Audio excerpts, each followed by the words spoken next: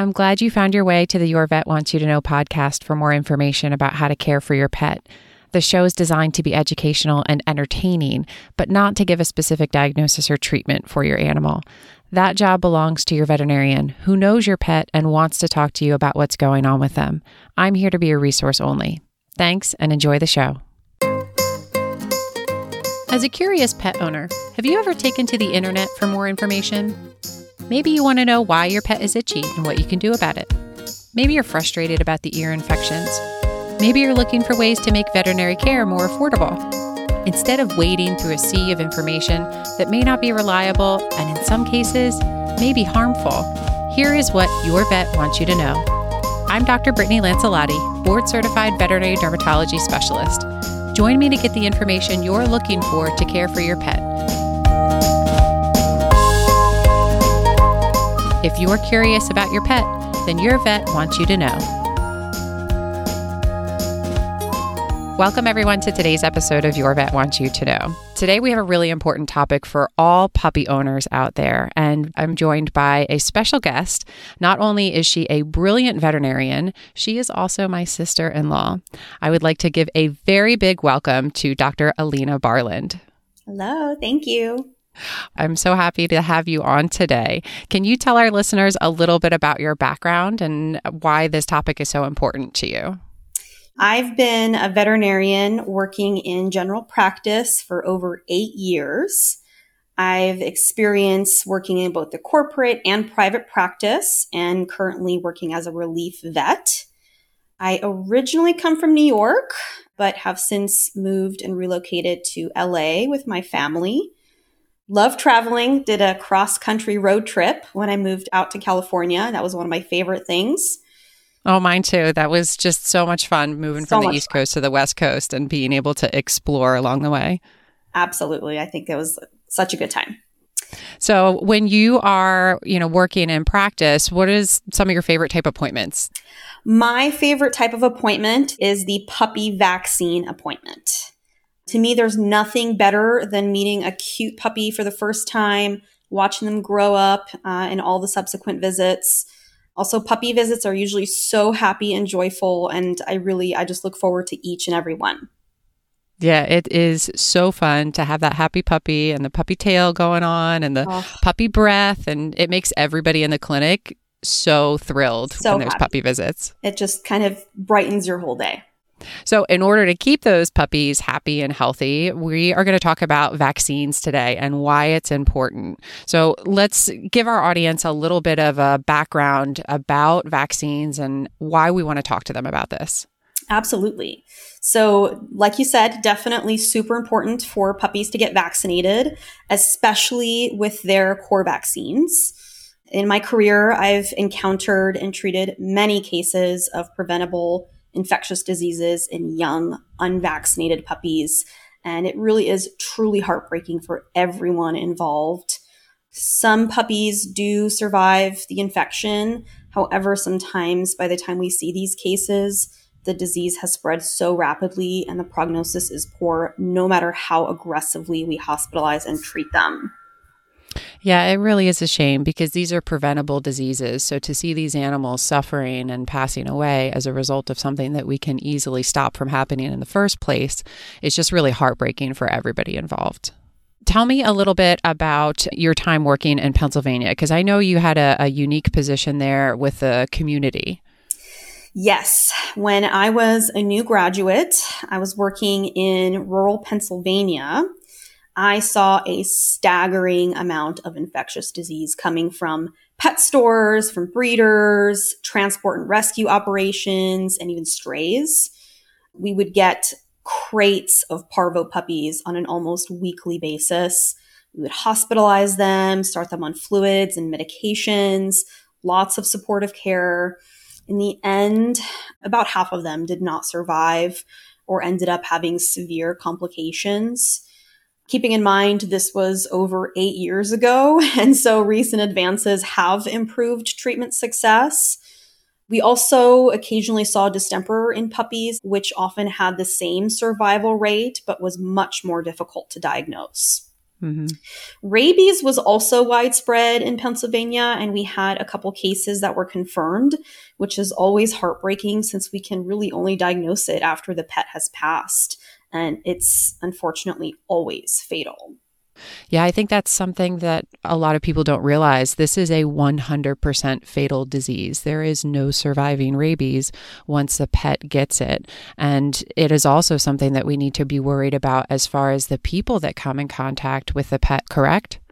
That's exactly right. Yeah. So every person that had direct contact with those pets had to get vaccinated for rabies as well. And so tell me a little bit about Cricket. Now, Cricket is very close to my heart. I consider him my nephew because he's your dog. But he came from one of these situations where he didn't have a lot of great care when he was a puppy, and you fortunately were able to take care of him. What happened with Cricket? So this topic actually hits close to home for me because, like you said, Cricket's my own dog. I've had him for over 8 years now. He came from one of those breeder litters that I spoke of. He was the little runt and kept coming down with problems, so he kept coming in to see me. He was about 8 weeks old when I hospitalized him for hypoglycemia, which is low blood sugar, and that was the first time I saw him. And then he was about 10 weeks old when he came back with pneumonia. And at this point, he had not been properly vaccinated. I saw him back again a few weeks later, and by this time he was quite ill and the breeder wanted to relinquish him. So I offered to adopt him and tried my best to nurse him back to health. It was definitely touch and go for a while, but after a lengthy hospital stay and months of treatment, he had a successful recovery and continues to be well since then. I can remember back when you first got Cricket, it was just constant treatments, and he had surgery at one point, and he was just very, very sick. I think Cricket is probably one of the luckiest dogs out there to have found his way into your home, because I can't imagine that he would have made it if he didn't have you.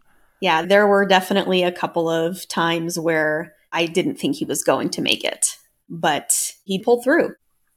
And then did you ever find out what happened to the rest of his litter? Yes. So I later found out that all of his litter mates had actually passed away from parvovirus a few weeks after he was relinquished. It was really sad.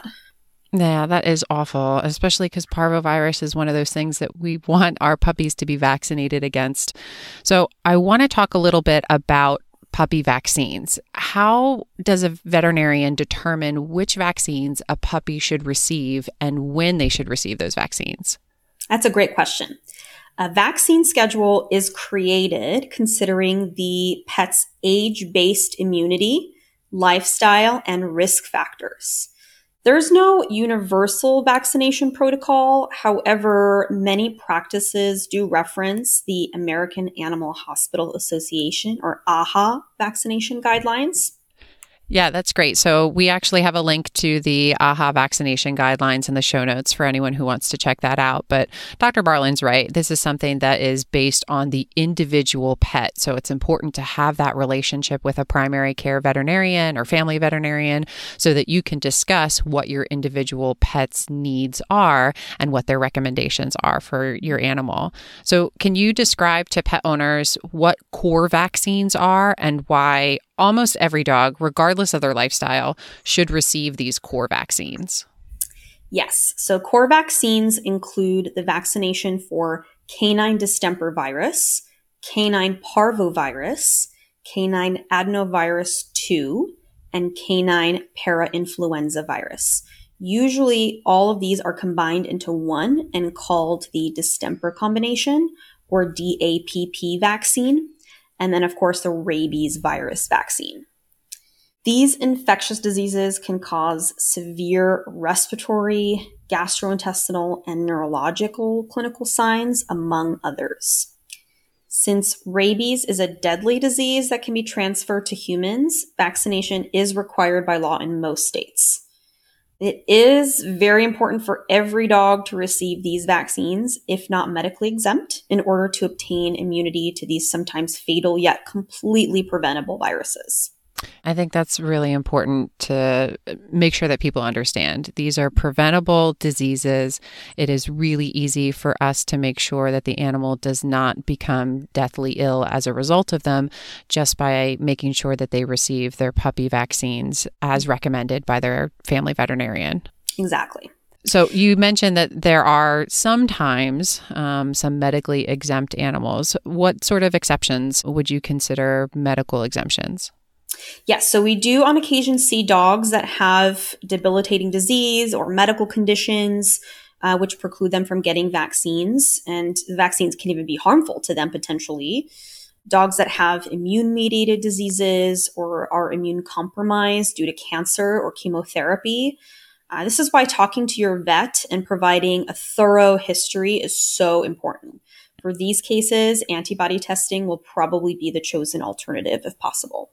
Yeah, we'll talk a little bit more about antibody testing later in the episode, but you absolutely are right. You have to talk to your family veterinarian and make sure they understand your individual animal so that they know what the best recommendation would be as far as balancing that risk versus benefit of the vaccines with your individual pet. Mm-hmm. How old do you recommend a puppy be when they're receiving their core vaccines? So core vaccines are usually started at 6 to 8 weeks. However, can be initiated after this age. One of the most important things to remember when you have an unvaccinated puppy is to restrict the puppy's environment to your home and restrict the puppy's contact with all other unknown or potentially unvaccinated animals, as well as their elimination, so their poop and their pee. Do you ever get pet owners asking about exceptions for this as far as restriction of the puppy's environment? Yeah, absolutely. So the most common questions that I get actually in first-time puppy visits, pet owners ask me, can I carry them to the store? Can I carry them to other places? Can I let them out in our backyard or in the front yard? My answers are usually this. Carrying them in your arms is no exception. A lot of these diseases are airborne, so they can still catch them even if they're not on the ground or sniffing around. Even letting them go outside in your yard can expose them to rodent or raccoon droppings, which can be contaminated. And so definitely keeping them inside until their little immune systems can handle the outside world is the best option. Yeah, we want to make sure that we prevent them from getting sick, not only with the vaccines, but also from exposure to these potentially life-threatening diseases until their immune systems are ready to handle them. What about timing of the vaccine schedule? Because it's not just one shot and they're done, correct? That is correct. So definitely important to remember to stick with the timing of the veterinarian's vaccine schedule. It's so important to keep getting those booster vaccines every 2 to 4 weeks until after they are old enough to have developed appropriate immunity, which is usually between 16 to 20 weeks. After the last vaccine booster, they will be due every 1 to 3 years, depending on the availability of the vaccine. Yeah, and I think the other thing that's important to mention here is that by keeping to that vaccine schedule, your animal develops that immunity at an appropriate age, and then you can start taking them to those places where they get more socialization, where they become more comfortable with different types of environments. So it's not just protecting them against the preventable diseases, it's then allowing them to safely go to those other places so they become well-socialized animals. Absolutely. And it gives you this peace of mind that they're going to be safe, even though they are socializing with unknown animals. So let's talk about individual lifestyles, because you went through the core vaccines, but I know that a pet's individual lifestyle can influence a veterinarian's recommendations for additional vaccines based on what diseases that animal may be at risk of acquiring. What are some of those lifestyle factors, and what diseases might the veterinarian be worried about? Yeah, so there are a few non-core vaccines that are sometimes recommended based on lifestyle and risk. These include the Bordetella vaccine, also known as canine infectious respiratory disease, or kennel cough, the Leptospira vaccine, which is for leptospirosis, the canine Lyme disease vaccine, the canine influenza virus vaccine, and the Western diamondback rattlesnake vaccine. There are certainly a lot of other things that these animals can be vaccinated for if the veterinarian thinks that they are at risk for potentially coming in contact with them. And I know you and I have dealt with an outbreak of both the leptospirosis and canine influenza in Los Angeles recently. So if listeners want to get more information about those two particular diseases, there are episodes dedicated exclusively to leptospirosis and to canine influenza. That's episode 34 and episode 37 that they can go back and get lots more information on those particular diseases. But tell me a little bit about what some of the risk factors are and why a veterinarian might choose to vaccinate an animal against some of these additional diseases. Yeah, so if you have a highly social dog that visits dog parks, doggy daycare, gets groomed often or boarded, definitely recommended and sometimes even required to vaccinate for canine influenza, for Bordetella, and for leptospirosis if living in an area with a current outbreak like LA. For those dogs that love a good swim out in nature or tend to play or drink from puddles in the street, being vaccinated for leptospirosis is a must.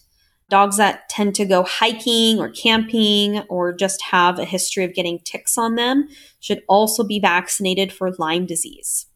The rattlesnake vaccine is a bit controversial, and not all clinics will carry that vaccine and recommend it. But if you do have a dog that is expected to have frequent close contact with rattlesnakes, it may also be recommended.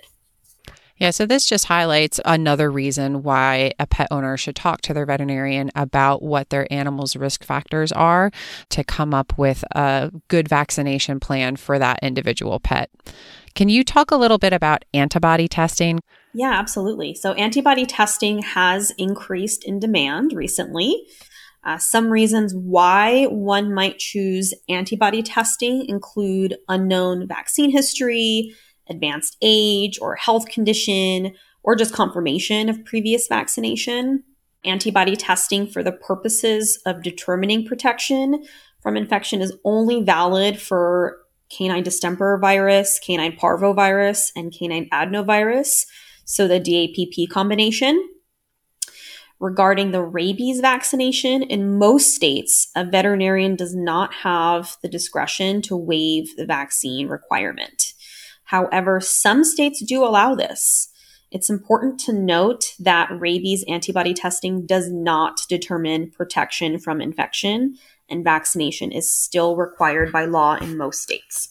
Yeah, and I think one of the reasons why they are so strict about rabies vaccination is, like we mentioned before, it is 100% fatal, and there's a risk to the people around the animal if they do develop rabies. So we just want to be extra careful and make sure that we're protecting both the pet and the family of that pet. So what are some of the big takeaway points that you'd like pet owners to remember regarding the core puppy vaccines? So vaccination is crucial to the health and well-being of our pets. There are definitely low-cost options, and you can search for your local animal shelter, your Humane Society, or SPCA and find something that suits you. There are advantages besides protection. Bringing in your puppy regularly is also important in order to acclimate them to the veterinary hospital and the staff. Some hospitals will also do happy visits where the pet comes in just to get familiar with their surroundings and the people and the hospital without getting any treatments. This is important because puppyhood is such a crucial time, and doing those regular vet visits will help to socialize them and desensitize them and just create those desired behaviors that will be ingrained in your puppy for life. Yeah, I love seeing well-socialized animals that are happy and comfortable coming to the vet and know that it's not a terrible place to be, and they're just used to being in a vet's office because they've had good experiences. Getting those puppy vaccines is certainly something that can help to establish that positive relationship with a vet's office. Absolutely. Another thing that, is definitely a key point here is please listen to your veterinarian and vet staff regarding the appropriate vaccine schedule for your pet. I say this because I do often see that pet owners are told very different things by their breeders, their friends, their Facebook groups, and even pet store clerks. And veterinarians are trained professionals, and they're only looking out for your pet's best interest. They would just love to see them live a long and happy and healthy life. Absolutely. We want to see those puppies grow up to be wonderful family pets and have them around for as long as possible. You mentioned earlier in the episode about the multitude of sick pets that you would see when you were working back in Pennsylvania. Do you have recommendations for pet owners about the best place to get a pet if they're looking to bring a new puppy into their home? Absolutely. One thing I can recommend is adopt, don't shop. There are so many dogs and cats in need of homes. Rather than buying your pet from Craigslist or an online seller, I recommend adopting them from a reputable organization or a local shelter. You'll likely avoid a huge risk with unknown medical history or exposure. If you would like to find out some more information, please contact your local shelter and you can get those details there. That's fantastic. So for those pet owners who are interested in having their puppies' vaccines done, I would encourage you to reach out to your family veterinarian so that you can talk to them about what individual plan is best for your pet. If you want to share your puppy pictures, I would encourage you to join our Facebook group, Your Vet Wants You to Know, because I love puppy pictures and it would make me so happy for everyone to share those puppy pictures with me. You can also follow us on Facebook and Instagram if you want more information. Dr. Barland, we end each episode of Your Vet Wants You to Know with a segment called Scratching the Itch. It's designed to highlight something, either a human interest story, a product, or a website that either provides relief or just makes you feel good, hence Scratching the Itch. Do you have a Scratching the Itch for our listeners today? I do. So something that has helped me to scratch the itch recently is helping the Ukrainian people in whatever way I can. There's a variety of ways to help, anything from donating money and supplies, contacting your local representatives. I was able to book a week-long stay at a family-friendly Airbnb rental in the heart of Kyiv just the other day, and that is helping to support the local residents' business. I also have some friends of friends that are actually at the Ukraine border right now, and they're helping refugees directly, and donating to them helps me to feel that the funds are going to a worthwhile cause. Yeah, that's wonderful. I would love for you to share some links for us so that we can put that up on the show notes. So if people are interested in finding other places where they can help support the Ukrainian people, that's available for them. Absolutely. Dr. Barland, thank you so much for coming on the show today and talking to us about puppy vaccines. I hope the listeners got some good information out of today's episode. My pleasure. Thank you. And for everyone listening, I look forward to your next visit with Your Vet Wants You to Know.